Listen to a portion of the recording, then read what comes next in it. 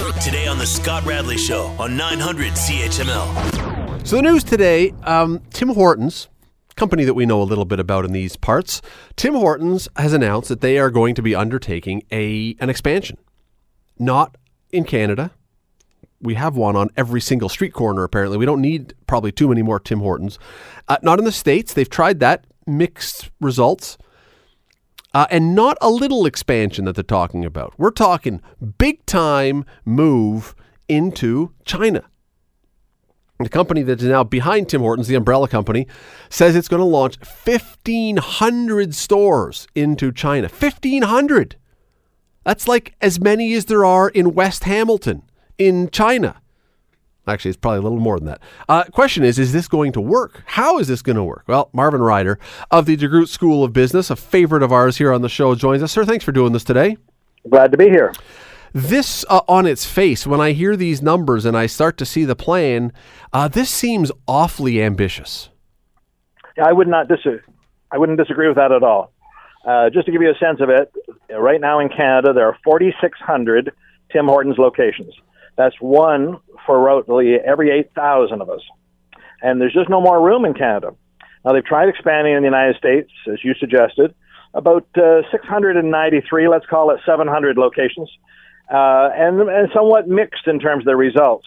Now, Restaurant Brands International, connected to Burger King, they have access to international markets. So they took Tim Hortons to Scotland, took it to England, they've taken it to Dubai, and now they'd like to go to China.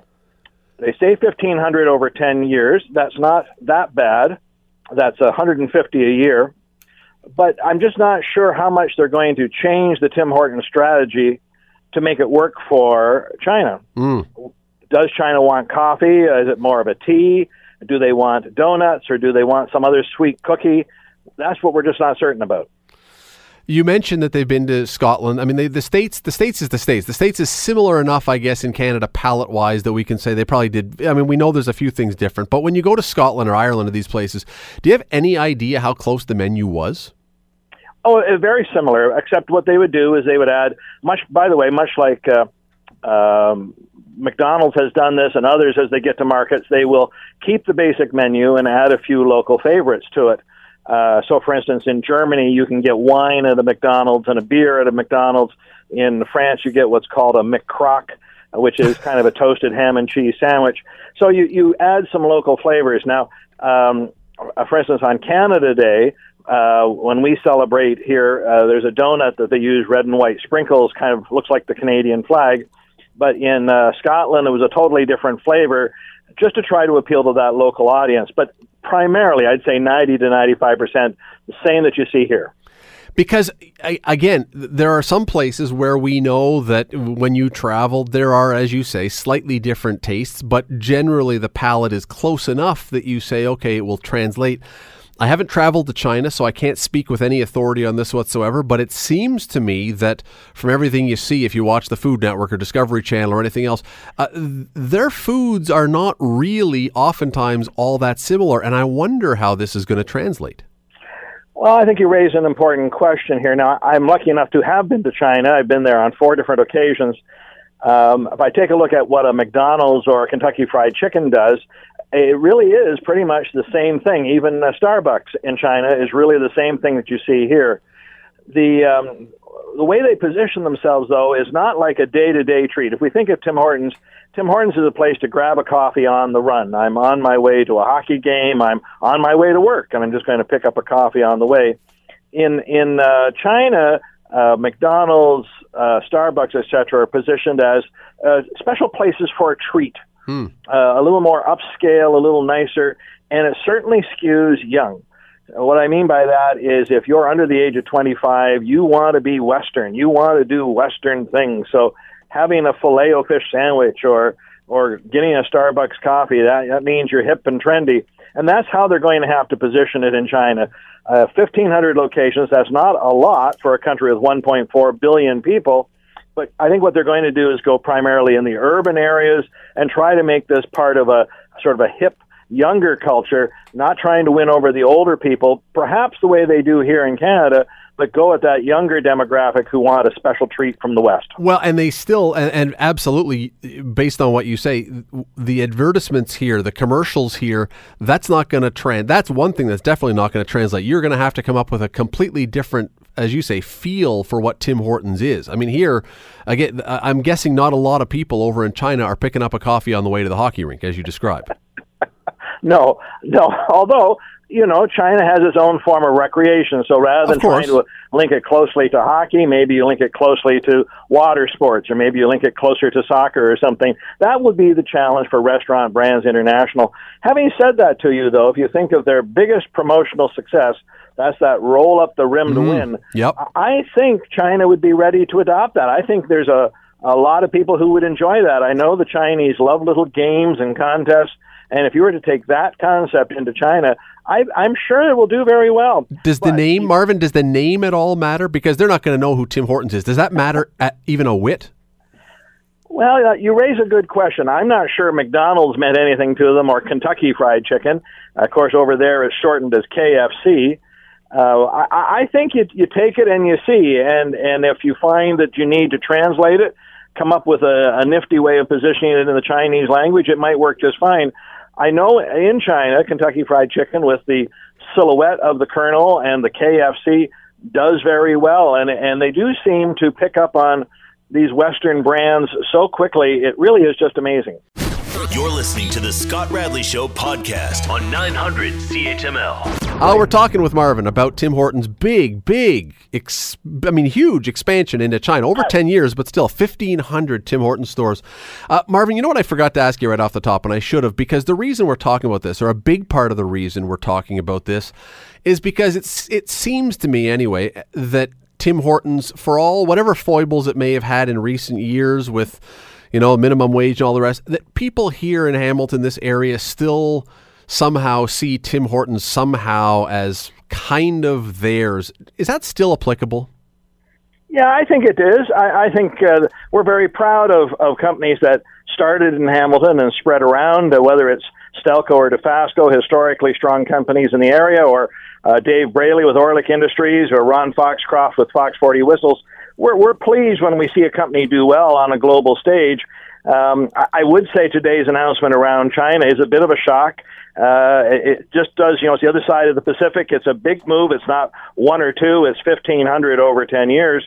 But I think you have to aim high in this market, and clearly they're saturated here in Canada. They're really boxed in.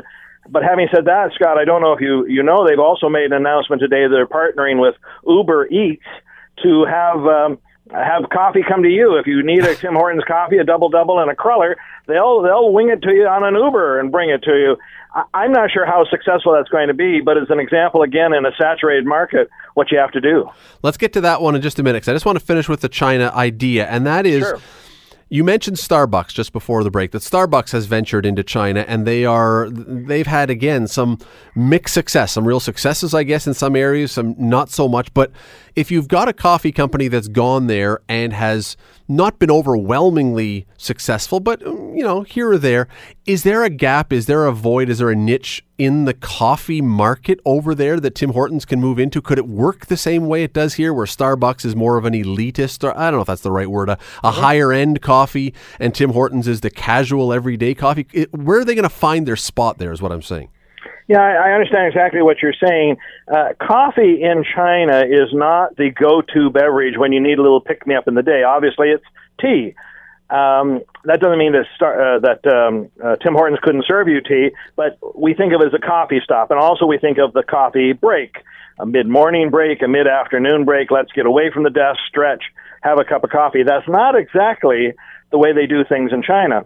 However, remember, this is a country that's going through rapid transformation and rapid adoption of the way we do things in the West. And so I think, in a way, Tim Hortons feels that they can get in there and help shape this behavior, that over the next 10 years, as more Western traditions get in there, they can help shape it and make it part of the culture.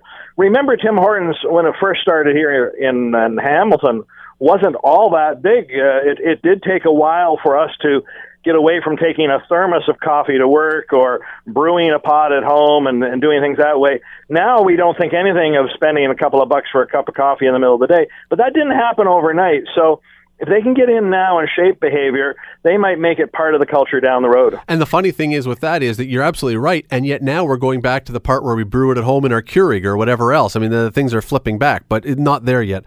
So I can see clearly, it's abundantly clear what the potential rewards are here for Tim Hortons. If this goes well and you can plant, let's say they don't even do 1,500 eventually. They look at this and they do 1,000. I mean, that's a huge market, a huge opportunity. That's a no-brainer.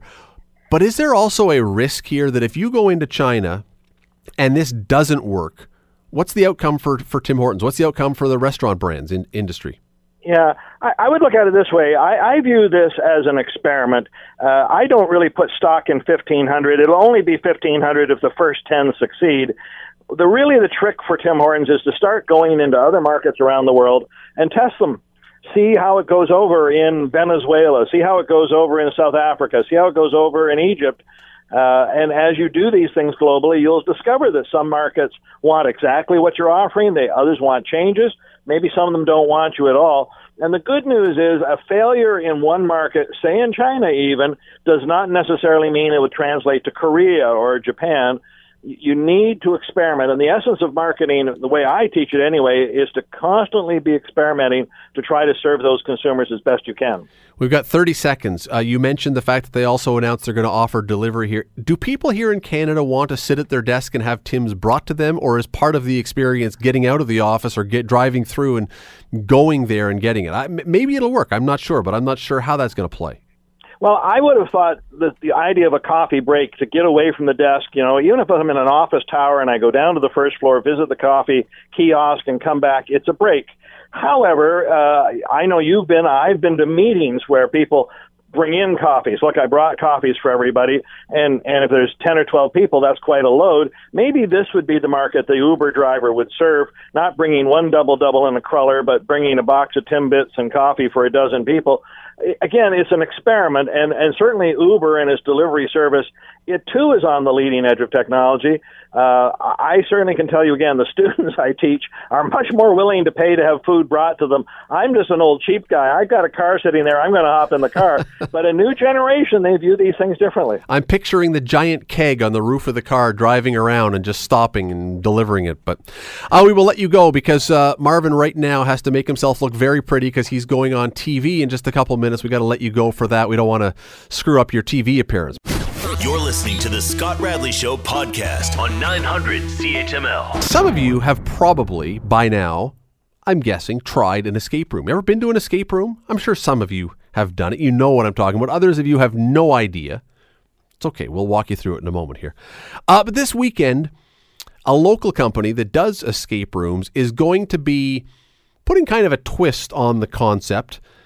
And I got to tell you, I understand escape rooms. I'm not quite sure I've figured out how this one's going to work, but I'm sure he'll help me grasp it in just a moment. Our guest will help me get a handle on this one. It is an outdoor escape room, which seems like kind of the opposite of what an escape room is. Let me bring him in here. His name is James Foley. He is with Mission Possible Escape Rooms. How are you, James? I'm doing very well. How are you? I'm doing great, thank you. So for those who don't know, the idea, and jump in at any point that I screw this up because you know this better than I do. Right. The idea of an escape room is that you're locked in this room and you have clues and puzzles and hints and things that you have to do. And eventually you solve a series of problems, one that leads to the next, that leads to the next, and you get out. Yet you're doing something where you're already outside the room. That seems to be the end game before you even start. It's a little bit different, yes. It's the first of its kind. It's an outdoor adventure game. So kind of like the puzzles and things that you would find in escape rooms, except you're correct, you are outside, moving around, interacting with actors, you're finding different things. We've got a lot of local businesses that got involved as well. They have welcomed our guests into their establishments where you will be able to go in and you're going to solve some puzzles inside their establishments as well. And eventually you finish by locking yourself in a room, and that's how you end up winning. That's it. Is that actually right? No. Oh no, I was going to say that'd be very ironic. Yeah. Okay, so tell me, For people who don't know this, who may be not as familiar with the concept, but we just explained what an escape room is, and it is a lot of fun. I've done one not that long ago. I was at a party and someone had one. Where did this concept start? Because it seems like it's only been around for 2 or 3 years. In Canada, yes, we're heading into year 4 of escape rooms. Globally, though, it started back in 2009 in Japan, and the rest of the world has had these ever since. So we're just kind of catching up like Canada truly always is. We're catching up to everybody else. We're heading into our 4th year of having escape rooms. And is it now, if I tell the average person, if I go on the street and I stop 100 people and I say, hey, do you know what an escape room is? What percentage of people are now going to be able to know that? There's actually statistics on this, and in Canada they say right now 60% are aware and have played an escape room. Wow, that's actually I'm surprised it's that high. I would have figured many people might have known, but I wouldn't have guessed 60% would have played one. Yeah, 60% for sure. They're even getting into schools. I've done a lot of guest speaking at various schools where they're getting kids to use this critical type of thinking to formulate their own types of puzzles for each other using their curriculum.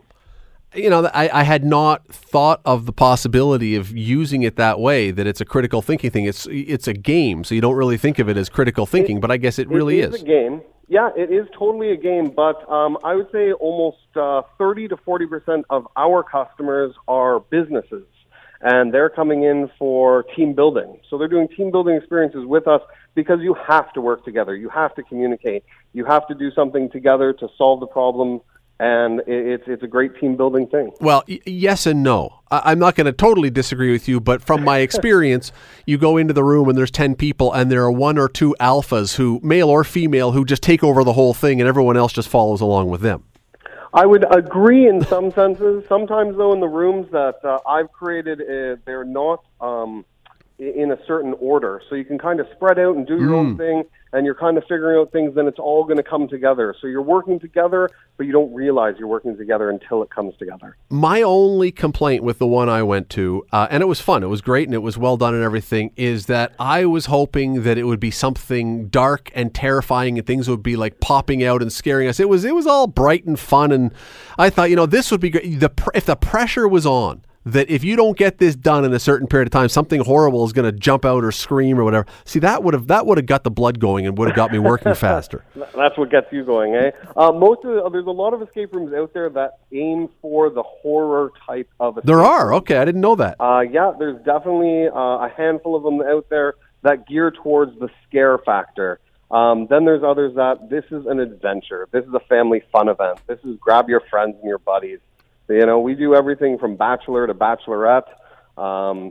Schools come and just families and whoever's looking to have a good time in a different type of way. But there's a lot of as much as we have you on and you're doing this thing and we want to, let people know about you, there's a lot of places like yours, that are out there. Why is this working now? Because there's a lot of things people can do with their time and their money. I would say this is just different because there's nothing out there that you are on the same team. You can go out and you can do something like bowling, and that's great, and that's lots of fun. You're competing against each other as a family. Someone wins and someone doesn't. But when you're in a room and there's a countdown clock on the wall and you're looking at it and you're panicked and you want to win and you're working as a unit, it's you against the room, and it's your team against the room. And I know that you're going to tell me when I ask the next question, you're going to tell me that your typical customer, that everybody, you've got every age and every gender and everything. I think it's all. But generally, what is the group that is most involved with these? I would say 15 years old to 35 covet these to the point of they have played so many. In my establishment myself, I think I've played quite a few until I have been around this long, where I've met people that have played hundreds of rooms. Really? They literally travel around. They want the new experience. They want to try the new thing. They want to play them all. Maybe I should turn the studio into one, and during the show I could charge people money and they could try to escape before the show is over. You may be onto something here. You may be onto something. Well, you may have led me onto something. You're listening to the Scott Radley Show podcast on 900 CHML. If you've ever done an escape room, you understand what they are. The whole point is to be in a room. You're locked in a room to break out. His is going to be outdoors, so there's no... Well, I don't know. Is it an escape or is it a puzzle, James? How would you describe what's happening on this weekend? I would describe it as an outdoor adventure that is good for friends and family.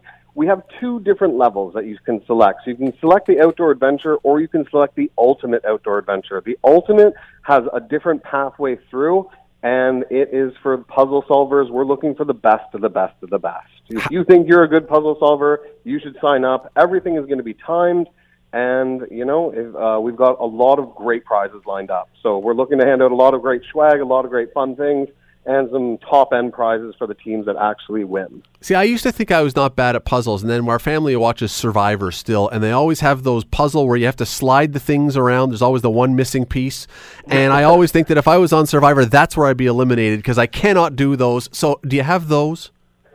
We do not have those. Oh, thank goodness. So okay. You would be safe. Thank goodness. All right, so it's going to be is in Burlington, correct? It is Burlington, yeah. It's in Burlington. And is it going to then look like a giant game of Pokemon Go? Because you're using your phone as well, right? People are going to be using their smartphones. You do need a phone. That's what we recommend, that you have to bring your phone. You're going to log on. You're going to collect things along the way. You're going to run into actors. They're going to give you certain tasks or side things to do, and they're going to give you new information. So you're going to collect things physically, but you're also going to need a working cell phone with data, because, yes, a lot of it's going to be online. No, it's not like a Pokemon Go. You're not trying to find certain things. You're trying to solve the mystery. When you're starting to bring in actors and other things, it's starting to get, it sounds very, not necessarily complicated for the players, although it may be, but certainly complicated for you guys to put this thing on.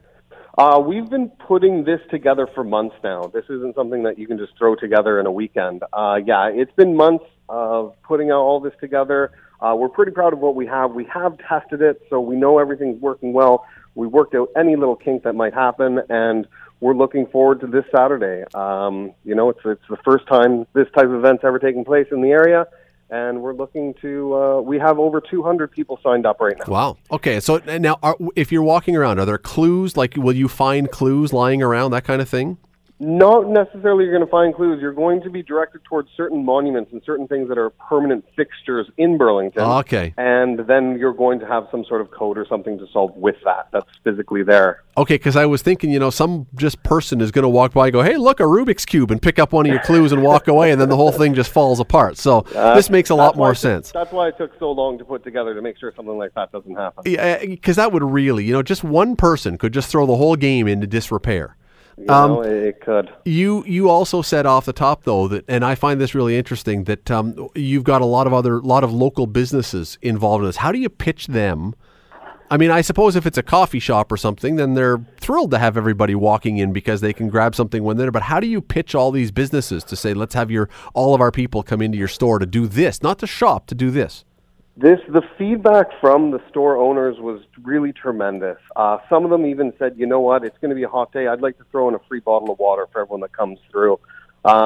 They understand what's going to happen. They're going to be showcased. They're going to be put on the map. If people don't know that they exist, they're going to find them. They're going to be able to go inside and see what their store's all about. The store owners that did get involved are very excited to be involved, and we're more than happy to have them. How widespread is this? Like, is this by foot? This is by foot. You're going to park your car, you're going to get out, you are going to meet the first actor, and he is going to explain what's going on, what's happened. You're going to get your first information package, you're going to open that up, your time's going to start, and then on average, we believe it's going to be about a 2-hour event for you and your team. What happens if it goes well? I mean, if this thing, you have 200, and if everybody from the 200 says, you got to do this again, and I can bring more friends. I mean, could you envision down the road this thing, A, becoming more regular, and B, getting up to a really, really big crowd for this? We're already working on our second one, to be completely honest. We're going to run one more this summer.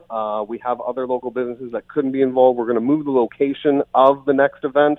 And yes, I do envision this just getting bigger and bigger. More people want to get involved. It's more fun to be had. It's great for friends and family. It's something different to do, and it gets you outside. How much does it cost? For people who want to play, how much does it cost? How can they find out about it? How could they sign up if there are still spaces available? Give us all the details. Okay, so there are a few spots available. It is $40 per team. So you can have a team of 2 to 6 people, and it's only $40 plus tax, and you're good to go. You need to go to missionpossibleescaperooms.com. You got to look up Saturday. It's called the Outdoor Adventure. You click on that, you put in your information, and you pay online. And shortly after that, you will get an email explaining everything you need to know.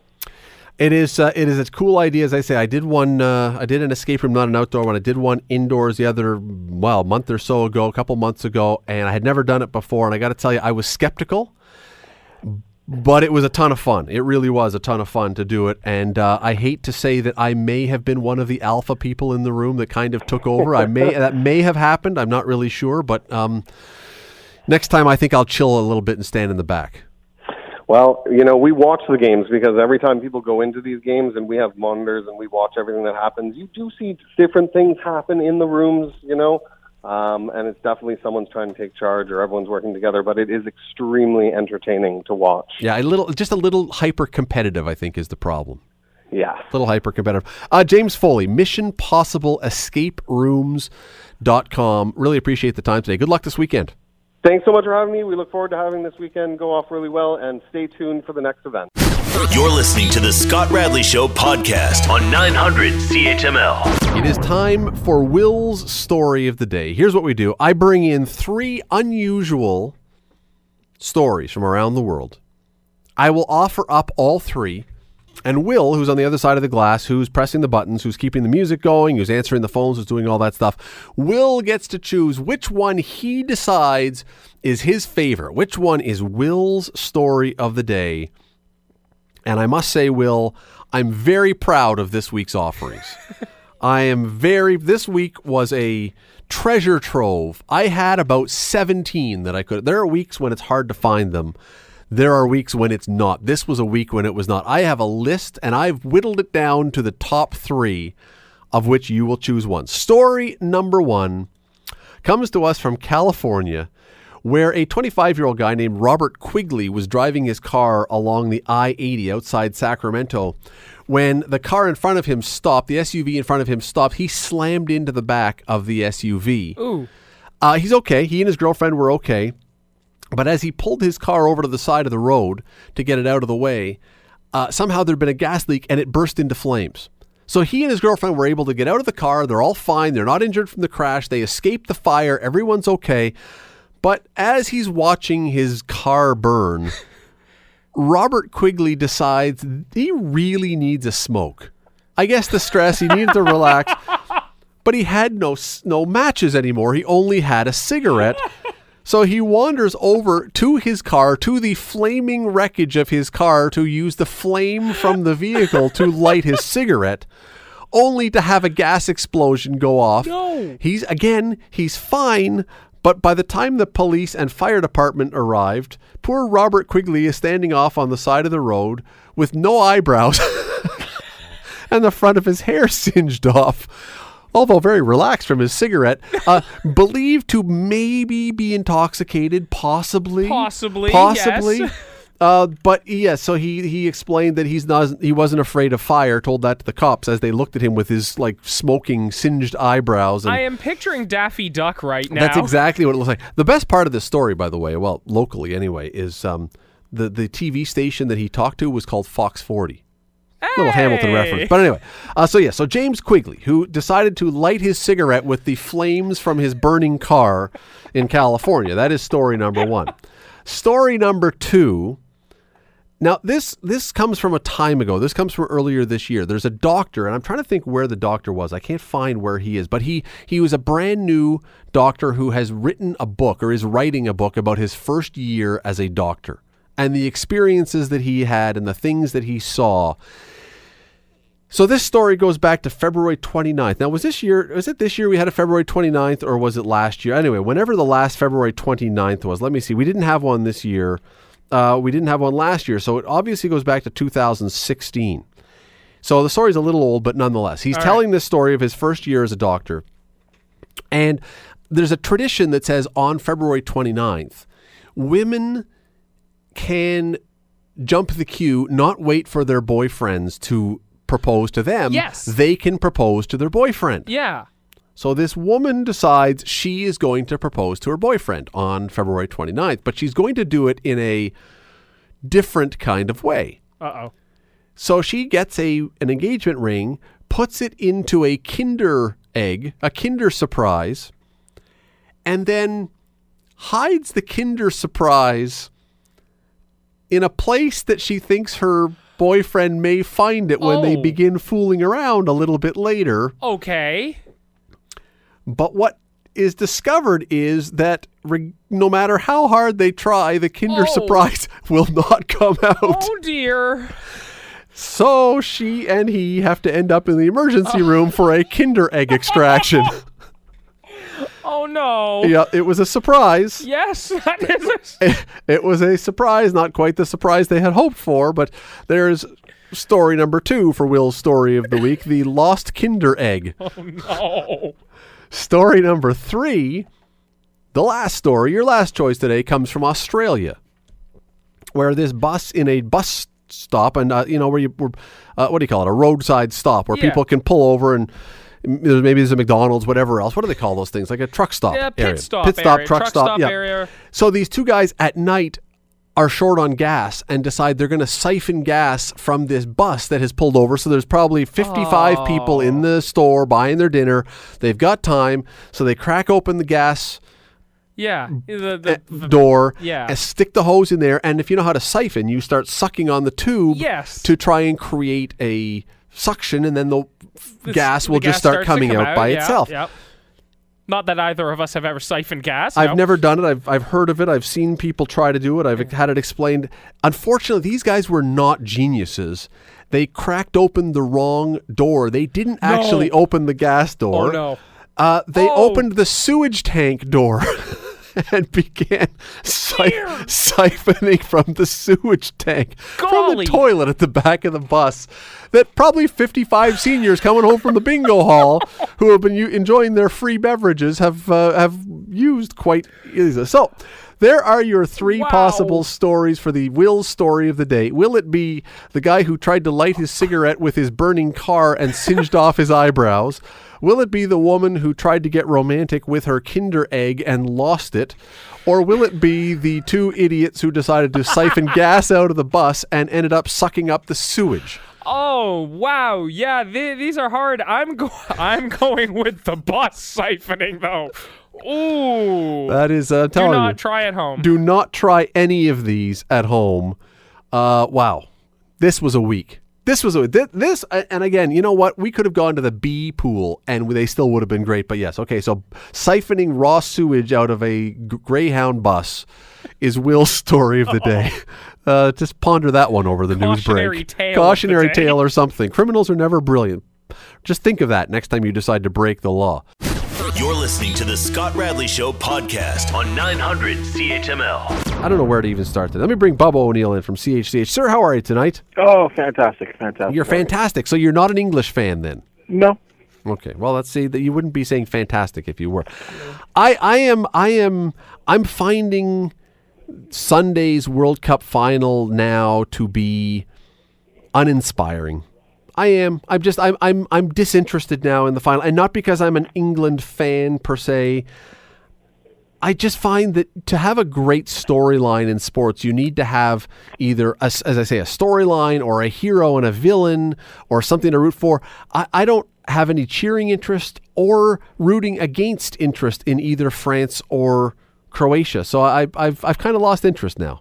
So you're not interested in one, arguably the team that's been the best in the tournament, and 2, the team that deserves to be there. Nope. That's a crying shame. Then I don't know why you watched the whole tournament. You wanted England in there? No, I wanted a great story, either a rivalry. There is a great storyline there. Which one?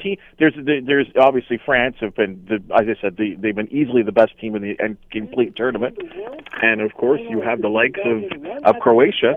I mean, I love teams that are in there, or any for that matter, first timers. I mean, I've seen England lose. I've seen England choke. Oh, we all have. They've been, it's 1966. Time for a new team, some new blood, and a team that actually deserved to win today. They didn't, Croatia didn't sit back and allow this to happen. They attacked today. England had 1 shot on goal. Is that the team that I want to see in the World Cup final? There is no argument, and I'm not making the argument, there is no argument that the 2 worthy teams are in the final. Absolutely they are. The 2 teams that deserve to be in the final are in the final. So then hence the storyline is written for you. The teams that deserve to be there, And like I said, and it's even more special because Croatia have an opportunity to do something that has never happened before. See, I could have got really interested in France versus England. I could have got interested for obvious reasons. I don't know what these obvious reasons. I'm hearing this around the station too. I don't know what these obvious reasons are. History. What history do England and France have? The history is England losing. That's the history. Somehow my phone, when they heard me say history, just biped on here, and Siri decided to start answering the question. I didn't even know the phone was on. Apparently it has a view on this thing as well. I would have been okay. See, Bobby, here's the thing, is that I don't just did it again. It really wants to chime in on what this history is. I've turned it off. Fired up like me. It is. I don't have a strong feeling, negative or positive, it's about either of these two teams. And I like when I'm watching a sport, when I'm watching an event, I want to either cheer for a team or be rooting against a team. I want to have some feeling like I have some sort of dog in the fight. And in this case, I don't. And so that maybe they are the best teams. I'm not arguing about the best teams. They're the best teams.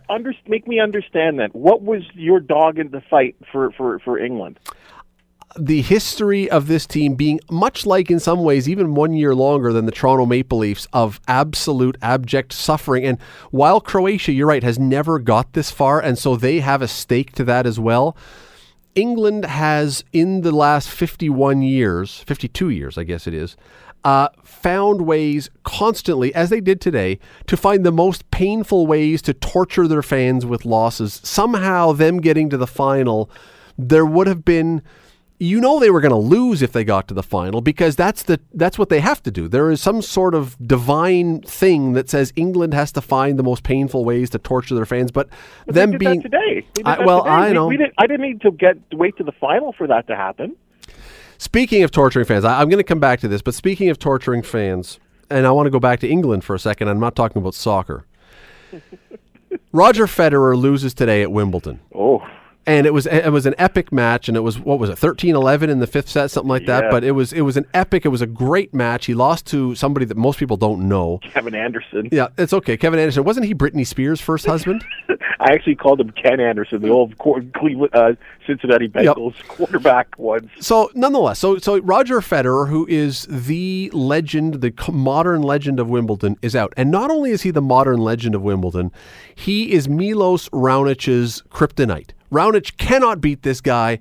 And so earlier in the day, Federer is out, and all of a sudden every Canadian tennis fan goes, maybe this is the chance. If Raonic can just get through this quarterfinal match today, this may be the path to a Wimbledon title for him. And now I know Raonic pulled a muscle and he was staggering around the court and he wasn't himself, but it was like, oh, really? Really? The door was open. And I'm guilty of that too, because I kind of think I was on Twitter and I was like, oh, did the door open for Milos Raonic? But then after further evaluation, after I hit enter, there's no way Raonic was going to beat Djokovic or Nadal on the other side in the final. Not possible. He's never done it before. So is Milos Raonic our version of England's soccer team then? The guy who is going to torment us by getting close enough to sniff the cup but never enough to taste out of it? Yeah, you know what? Here's the difference, Scott, and really it's not his fault, because what has happened here in tennis, especially in men's tennis, is that the golden era of tennis has been elongated by the greatness of Nadal and Federer. I mean, Federer in a month is going to turn 37 years old. Nadal, who has fought off injuries and serious injuries for the last 3 to 4 years, has extended his career and is healthy as a horse and is playing like what he did 5 years ago. So Milos Raonic, I'm telling you this, would be a top 3 player in the world had everything gone to form, and that these guys would have been long gone. So I feel sorry for Milos Raonic in some sense there. That's my sympathy to him, is because these guys, we're talking about Milos Raonic, who is a very good player. Don't be fooled, Canadians who are, say that he's a choker or he can't get there. He's an excellent player with one of the best serves in all of tennis. But he's playing in a time where there are the Mount Rushmores of tennis still in the game. And I'll even add Novak Djokovic in there because he's got 12 Grand Slams himself. And you mentioned Federer being 37, did you say? 36, 37? He'll be 37 in a month. Bjorn Borg, who I still hold up as I still think is the greatest tennis player ever. I mean, I know the numbers aren't there and everything else, but I'm thinking he retired at 27. He was out of the game a decade before Federer. And so, yeah, you're absolutely right that in a lot of different times, remember, there was a time in the 80s and 90s when the female tennis players were breaking into the game at like 15 and 16 and were done by their mid-20s almost, at least as far as competitive or top-ranked players. I believe Martina Hingis is the youngest winner of a Grand Slam, and she had just turned 16 years old. Yeah. Oh, I mean, Monica Seles was very young. Yep. Martina Navratilova may be the exception. Chrissy Everett was exceedingly young. Martina she started out in, I think, 1975. She was a young 18-year-old from the Czech Republic. All right. She had a long career, and the same thing goes for Chris Everett. I mean, she was the young American sweetheart. Yeah, and it goes on and on. Like every female player, it seems, was that Carling Bassett once upon a time, the Canadian one, and Pam Shriver, and all these females. And the men were a little bit older, but you're right. They were basically, by the time they reached 30, they were kind of either beaten down from all the traveling and everything else, or just done with tennis. Or they just couldn't keep up to the young guns. Well, what is amazing to me about Federer is that he is still interested, because that's the biggest thing to me. When you're playing tennis every single day of your life, every single day, even when you're not competing, you're practicing. They may take a week off at some point, but they probably, during that week off, they're hitting balls. Yeah.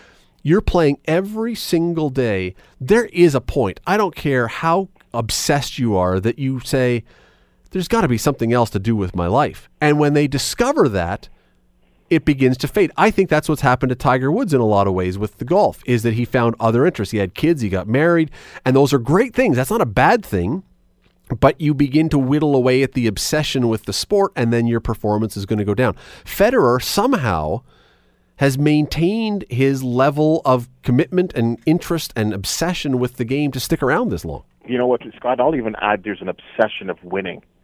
You are addicted to winning. Like a gambler can't stop gambling, and hence maybe that's a motivating factor for Federer, because he considers himself, he can, and it's funny because he's not short of patting himself on the back, and it's well deserved, because he knows the hard work that he puts into it, and that he is reaped the rewards and the benefits, and can stand there with young players and can hit as hard and can serve as hard. And, his fitness level is, and look at him. I don't care who you are. Look at his body. It's beautiful. And again, well, okay. It is the. I know what you mean. He is. He's in unbelievable shape. He's an unbelievable physical specimen, and really, and you hear this a lot of times from the best tennis analysts, is that his body is made for tennis. It clearly is. It seems to be working, and obviously, he's realized a couple of things too. That he's not as good on clay. Nadal generally gets the best of him, so he doesn't even waste time. He prepares himself for the hard court and the grass court seasons, and with a little bit of a blip today. Can listen to this statistic. This is incredible. First of all, there's two of them that blew me away. He had not lost a set at Wimbledon all year, the entire tournament, and that's 4 matches. He had been on the court in 4 matches for a total of 4 hours and 8 minutes, or probably 6 hours and 8 minutes. And today's match, he was on the court for 4 hours and 13 minutes in the loss. He had in going ahead 2-0, he had won only of 269 matches. He'd won 266.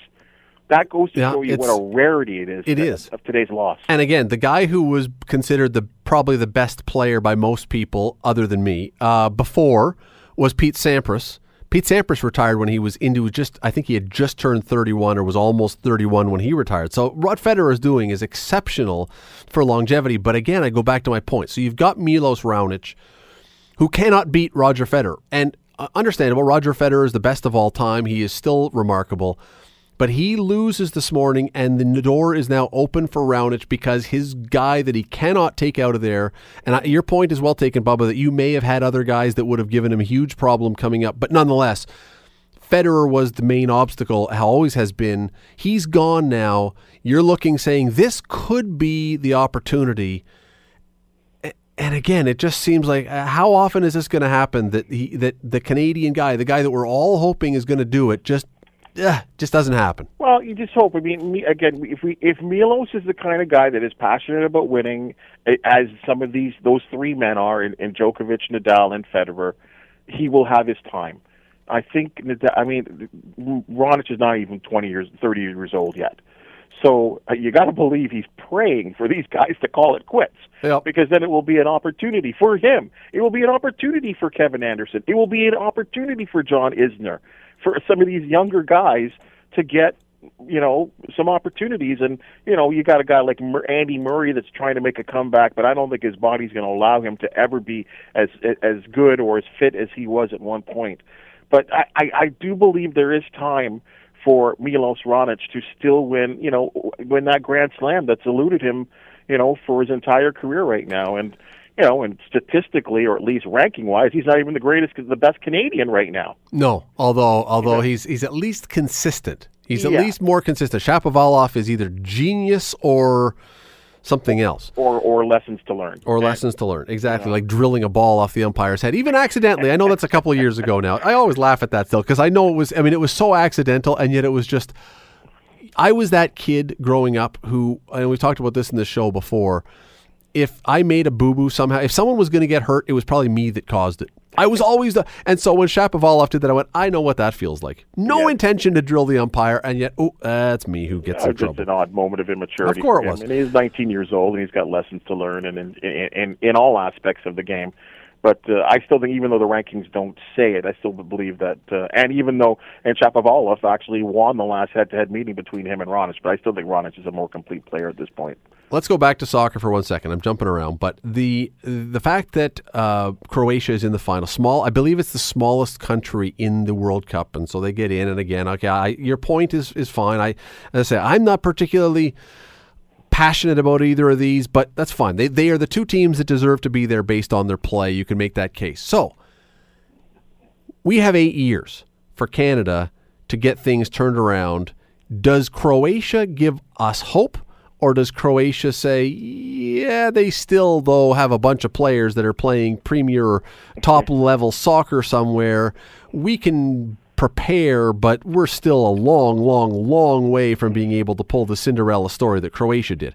I mean, for Canada, I would say just getting through the first round, the round robin, getting out of the group play would be our Cinderella story. I don't even know if we can do that. Yeah, that will be an absolute pipe dream. I mean, like you're talking about the guy who scored the winning goal here, Mario Mandzukic. He plays for Juventus, and will be the strike force along with Cristiano Ronaldo in the upcoming season. And they've got numbers of players that play in Serie A and play in La Liga and the English Premiership. Until Canada gets to that level, I don't think using Croatia as an example for us is a good idea. The level's way too high in Croatia of the level that they're playing right there. Again, for us, let's just win matches. You know what I mean? Like we're a long, long way off from being one of those teams that I could consider a contender at any World Cup, and I'm even talking about 8 years from now. Yeah, and I do believe we're going in the right direction. I do believe that the right man is at the controls to lead, Soccer Canada, compared to some of the. I got to be respectful here. Some of the clowns that were running the organization before. I mean, so I'm glad that we've got the right guy, running the program right now, because I think good things are going to happen. But this is a long, long process. Yeah, we had your former colleague on here last night. Mark Hebscher joined us last night and was chatting, and he was way more optimistic than you. I'm on your side on this one, and I would love for Canada to be able to look like they're going to be a really strong team. And I hope, like, who doesn't want us if we're hosting and we have a team in it? Who doesn't want us to do? Well, last time we were in was 86. We didn't even score a goal. So I suppose maybe that's our target. Let's get a goal. And I'll extend the thought. I mean, what's happening tomorrow right here in Hamilton is going to go a long way, I think, to making this team maybe be able to score a goal in the World Cup. And the fact that this Canadian Premier League that is going to kick off in a year from now, and a team right here in Hamilton. You think that's going to develop world-class players? I think it's going to give opportunity for Canadian players to say, I'm going to keep playing good university players that come from the States or are playing in this country. I think it gives a chance for development. But you don't think that by the time you've graduated from university, if you have not already been spotted as being a star player with an option to play, either be drafted MLS or go to Europe, that you're going to be able to grow yourself into a international star player? See, that's the challenge I have with this, is that we need to have guys who are, before they're done university, have already been scouted and said, this is a guy we are going to have on our national team. When you're 25 or 26 or 27, I'm not sure that's helpful to us. But I think, Scott, it's going to give opportunities. Yes, will there be some senior players on that team? Absolutely. But there's going to be some real exciting kids. And I'm going to say maybe 17, 18 years old that maybe start off their careers playing on a team like that, and then advance on to MLS, or maybe get an opportunity to play somewhere in Europe and then come back and play for Canada. But I just believe that so many of these players get lost. They don't know where to go. Yeah. Well, we'll see. If there's one more option, and from what I'm hearing with this league, is that they're going full force with training, with the having good management of teams, and good management of teams in terms of of your coaches and managers, to hold form to actually call it the Canadian Premier League. So I just think it can't hurt to have another option for Canadian players to play in this country and develop in this country. We will see. I remain entirely skeptical of the impact this will have. John McGrain, I have enormous respect for him. I know he's very high on this. I am very skeptical, but you know what? We will see in time, and we've got 8 years to see if it can have that kind of impact. Bubba O'Neil, you can watch him tonight on CHCH. He'll be doing the weather. He'll be doing the sports. Make sure the weather's good for us, please. I wonder how the weather is in Dubrovnik. Probably filled with fireworks and liquor. Good time. Thanks, Bubba.